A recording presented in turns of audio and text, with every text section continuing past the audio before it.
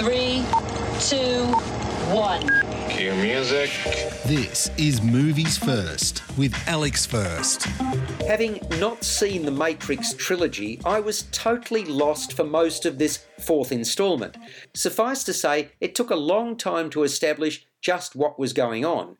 Mind you, as a one-liner, it boils down to a rather simple premise. Neo is out to rescue Trinity, and there are many obstacles put in front of both of them. The Matrix Resurrections continues the love story between the pair.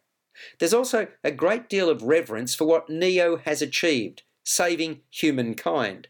He remains a steady and humble presence throughout, certainly no tickets on himself. The action takes place 2 decades after the Matrix Revolutions, which was released in 2003. Let me go into a bit more plot detail. Neo, played by Keanu Reeves, is living a seemingly normal life as a revered gaming designer in San Francisco. He goes by his original name, Thomas Anderson. His visions have subsided, but his therapist, Neil Patrick Harris, still prescribes him blue pills to counteract the strange things he might otherwise see.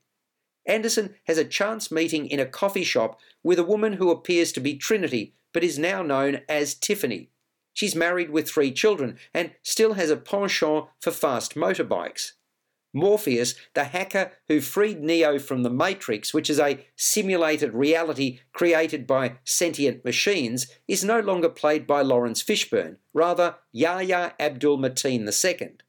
It's only after Morpheus gives Neo a red pill that the latter's mind is reopened to the world of the Matrix, which is more dangerous than before. Movies First with Alex First.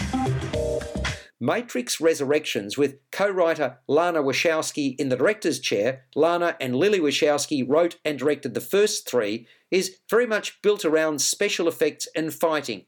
Quite frankly, there's too much of the latter. I found the film bloated. Its 2.5-hour running time is a real stretch. Keanu Reeves and Carrie-Anne Moss have certainly aged, haven't we all, but acquit themselves well. Jessica Henwick has Moxie as the hacker Bugs, who has the utmost respect for Neo, and Neil Patrick Harris is polished as the analyst that's been seeing Thomas Anderson. Notwithstanding my favourable comments about the acting, though, unfortunately, The Matrix Resurrections did little for me. Perhaps fans of the franchise will be engaged more than I was. It scores a 6 out of 10. You've been listening to Movies First with Alex First. Available at Apple Podcasts, Google Podcasts, Spotify, iHeartRadio, or your favourite podcast player. You can also stream on demand at Bytes.com. This has been another quality podcast production from Bytes.com.